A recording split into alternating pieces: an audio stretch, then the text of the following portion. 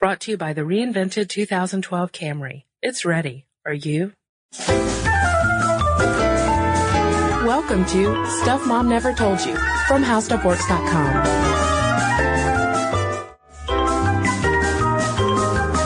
Hey, welcome to the podcast. This is Molly. And I'm Kristen. Kristen, I've got something to share that might be a bit embarrassing. Okay. Sometimes when I am killing time, when I'm just bored, and I, just can't muster the energy to even read a book or turn on the television, I go to the internet and I take personality quizzes. Oh, that's not embarrassing, Molly. Well, I've taken some embarrassing ones in my time, like what designer shoes are you? I mean, like, what who kind needs of to know cocktail that? would you be? Like, those kind of things like that. Yeah, like, what's your perfect city to live in? Mm-hmm. And, sometimes they seem right and sometimes they seem like a 10-year-old wrote them, but it's always a good time. It's fun to learn things about yourself that you can only learn by answering questions. Yeah. And I love clicking. Clicking on the internet, yeah. It's a good workout. Well, Molly, this podcast was just tailor-made for you then. It was. I had a good time this week learning all about myself. Yes, because Molly and I both explored something called the Enneagram personality test. And I never heard of this test before, but essentially you answer some questions. You can take a free sample test of this on the internet, and there are 9 possible results that you can get. And your result will tell you about your personality, both its strong points and its weaknesses. Right. It's supposed to describe more the why we do what we do based on our personality rather than how exactly we behave. And the Enneagram is represented visually by a circle, and then there's a triangle in the middle and all of these other points spanning out from it in a symbol called an enneagon. Right. It would be helpful to have a visual for this because it's kind of hard to explain. Yeah, I'm really not describing it well at all. When you go online to take your sample test, you'll see the circle and the 9 points and the shapes. Right. And those, all the different shapes in it are divided into 3 groups or 3 triads that are, kind of broken down by, I guess what sort of rules your behavior, such as your heart or your mind or your intuition. Mm-hmm. So now this might take a while, but why don't we just go ahead and go through and give a brief description of all the possible personality types? Okay, well, the first personality type is labeled as instinctive or perfectionist, and this person's core motivation is to be right, good, correct, and justify themselves. But on the flip side of that, they also have a background emotion of anger manifested as criticality and a compulsive need to improve the things around them. So you can kind of see just with that example how there's good things with all of these and there are bad things. Right. All right, the second type is the caregiver. Very helpful person, wants to be loved, wants to be close to others, very warm, attentive to others' needs, just a great friend to have. But when they don't get what they want, they become very aggressive, resentful. They just kind of act how they want, and, they want something back for all that sacrifice they've done. And then next up, we've got number 3, which is the high achiever, image focused, who is really into pleasing others, being successful, just really going for it and trying to be the best. But at the same time, they have an underlying lack of self-recognition and a problem with generating true self-esteem. They're almost so driven towards their goals that they lose sight of other things around them. All right, type 4 is the individualist. This person is very introspective, wants to express their emotions, usually through art. They're very into artistic expression. They like to think about their feelings. They emphasize, their uniqueness, but they're also very withdrawn from their emotions. They may be shy, self-conscious, may struggle with low self-image, and they might just sort of be, alienated and in their own world, not very good with relationships. And then we've got number 5, who are more of the detached type, and they like to observe and understand, become an expert in a certain subject area, and they really want to comprehend the world by understanding it and kind of making it feel safe for themselves. But at the same time, they're sort of relationship avoidant. They just pull into themselves. All right, personality type number 6. Their core motivation is to have security. They respond very well to authority. They can anticipate problems. They want to fit in. They're friendly, practical, very much about interdependence. But when they have unhealthy manifestations of type 6, then they become fearful, insecure. They're scared of punishment. They can get paranoid. They don't like nonconformists. And then we've got number 7, which is the adventurous type, and that really kind of says it all about their positive attributes. And then their unhealthy functioning is not surprisingly low impulse control, strong appetites. I guess maybe you can be food adventurous as well. And sort of racing ahead. They're mentally just racing ahead without taking all the necessary steps to reach their goals. Type 8 is very much the alpha type personality. They're strong. They want to maintain dominance, exert power. They're very protective and confident, aggressive, but they like to wield control over their environment. So that, can get them into some trouble. And they also see the world as dog eat dog. So they might get very combative. They may, step on other people to get what they want. And then to round things out, we have number 9. And they are the calm ones. Their core motivation is to feel peaceful and tranquil, undisturbed, connected to other individuals. But on the flip side, they really don't exert themselves to relate to their environment in a meaningful way. They're almost just so peaceful that they just kind of fade into the background. Now, when you read them like this, both the positive and the negative, you're probably thinking, none of these describe me. I don't want to be any of these personality types. But rest assured that these were just very brief overviews. And when you actually read the more extended versions, which you can easily find on the internet, you might be able to pick out better exactly which one applies to you. Or you can take an online quiz. As I've mentioned, I love these. So as soon as Kristen sent me some links, I was taking quizzes just all the livelong day. And do you want to guess? I told Kristen I can't make her guess. I am a 4/5, which means I love my little fantasy world. I'm constantly seeking knowledge and artistic expression, which I guess makes sense if you're a writer for How Stuff Works, because you're taking all the knowledge and you put it back out into an article or a podcast. But, I'm a very relationship avoidant and not good with, my self-image, and you guys are just learning a lot about me, obviously, just through knowing my number. I feel like we should be sitting on a comfy couch in low zen lighting right now. You really could. I, Molly, am personality type 3. I'm the high achiever, image focused, also high anxiety type, who is so focused on really taking over the world that I might lie my way to get there. You're very success driven, which I think, as your podcast partner, I can only hope you'll take us all the way to the top. Yes. Yes, Molly. Now, Molly, while it's very interesting to find out this stuff about ourselves, which we'll get into more in depth later in the podcast, I thought one of the most interesting things about this whole Enneagram personality test was sort of the history behind it. Right. I think it's interesting to know where this test came from so that we might give it a bit more weight, a bit more consideration than we would to just, an OkCupid quiz. Right.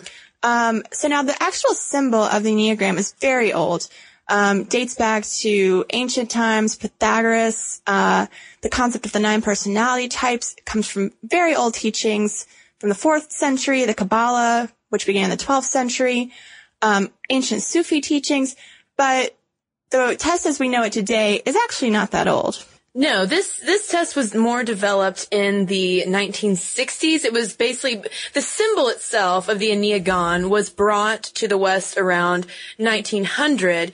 And then from there, it's sort of been developed by a group of people over the years into this personality test.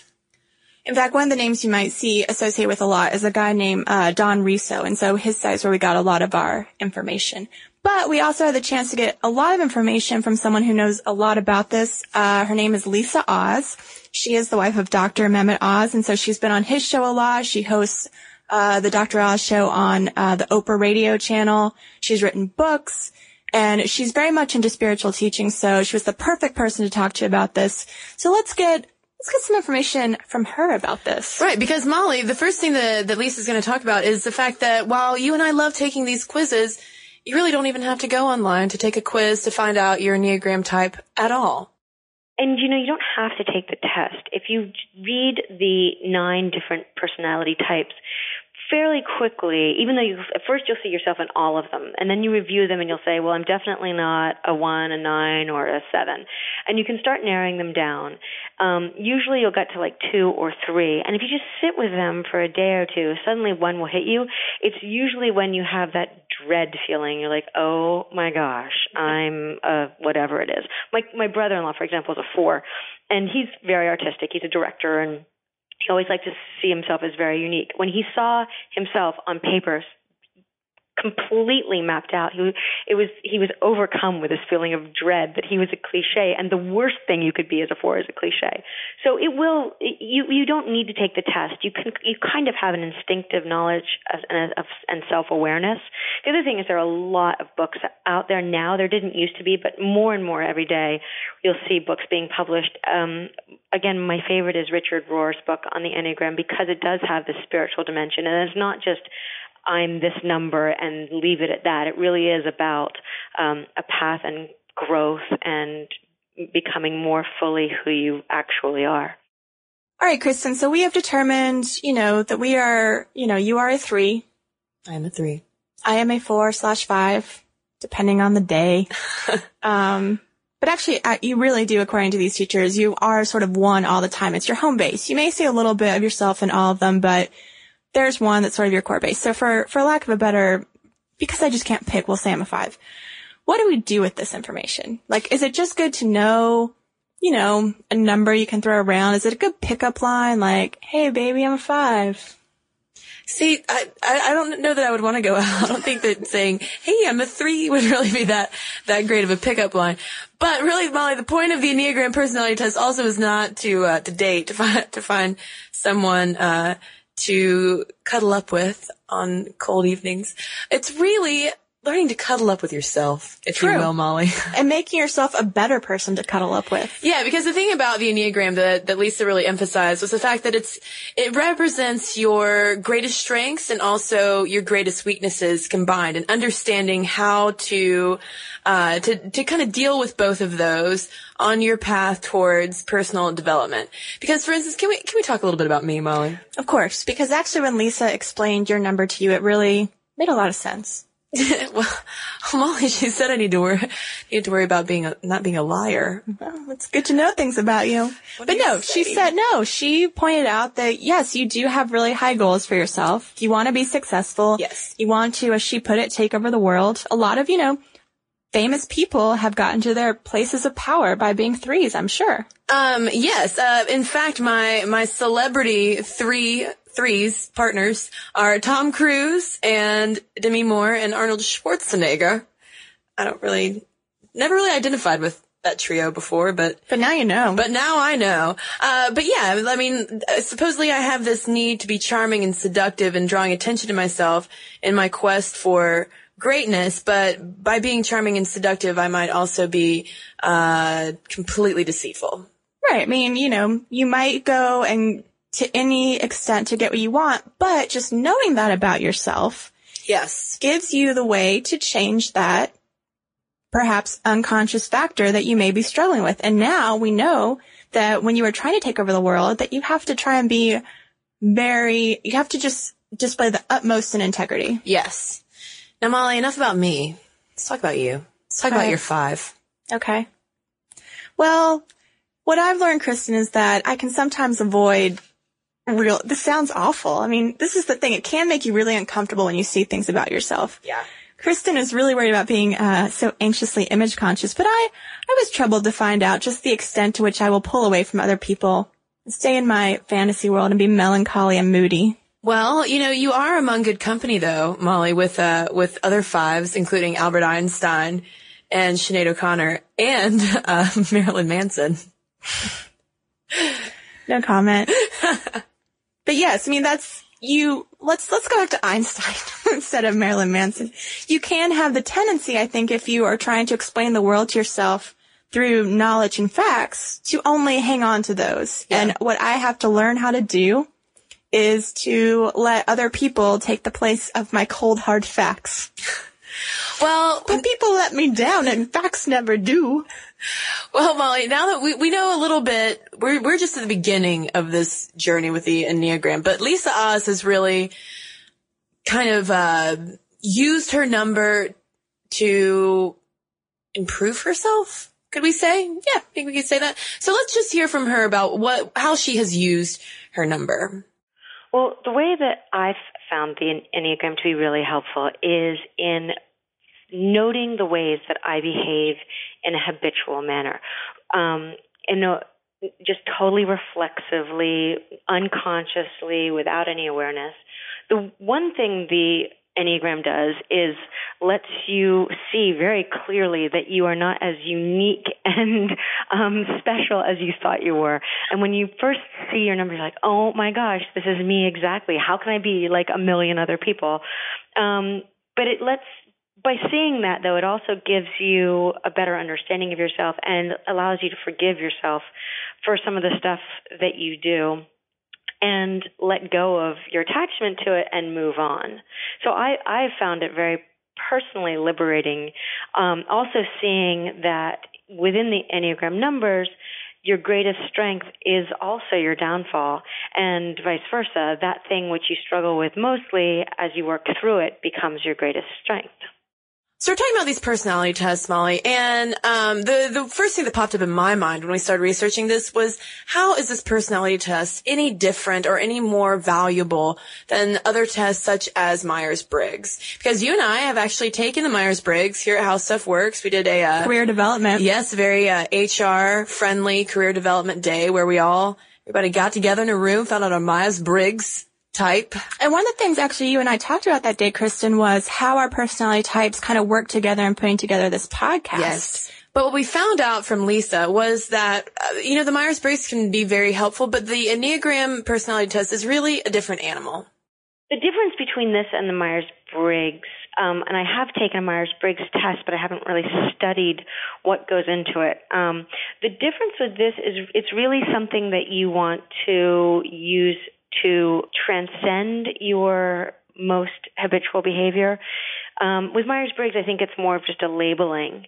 I think a lot of spiritual directors use the Enneagram so that the people they work with can get a better idea of where they are and then use that as a tool to move forward. I don't know that the Myers-Briggs is ever used in that way. Nor is like zodiac typing. You can be a Libra, but you never move beyond being a Libra.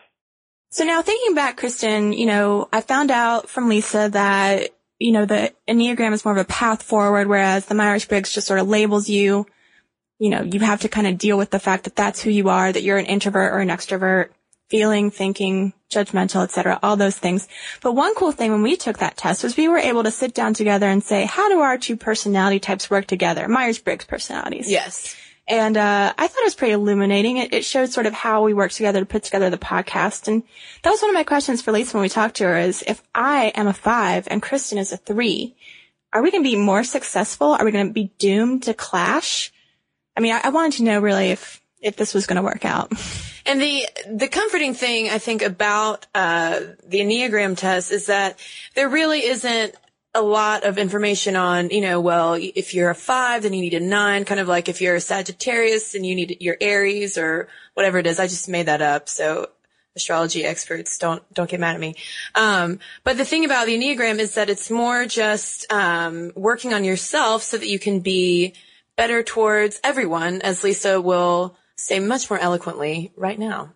It's really, for me, knowing what other people's numbers are is only useful in that it can generate more compassion, because you see that everybody's working from, it's the foundation of your Enneagram number is some childhood situation, some trauma that was developed in childhood.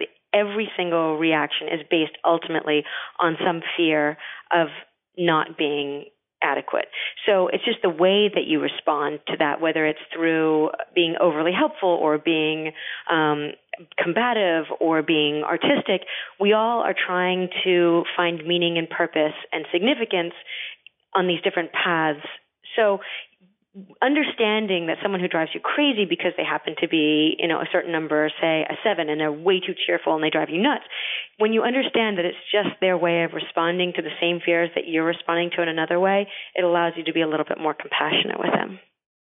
Well, what a great note to end on. More compassion for other people. I think even if you don't buy into personality tests or the Enneagram or anything, any of this, I think that it is helpful to remember that everyone's got something that they're working on. Let's be compassionate. Let's not judge. Yeah, and I think that we can all agree that certain aspects of our personality cause us to interact and react to other people in certain ways and certain patterns that can probably be improved.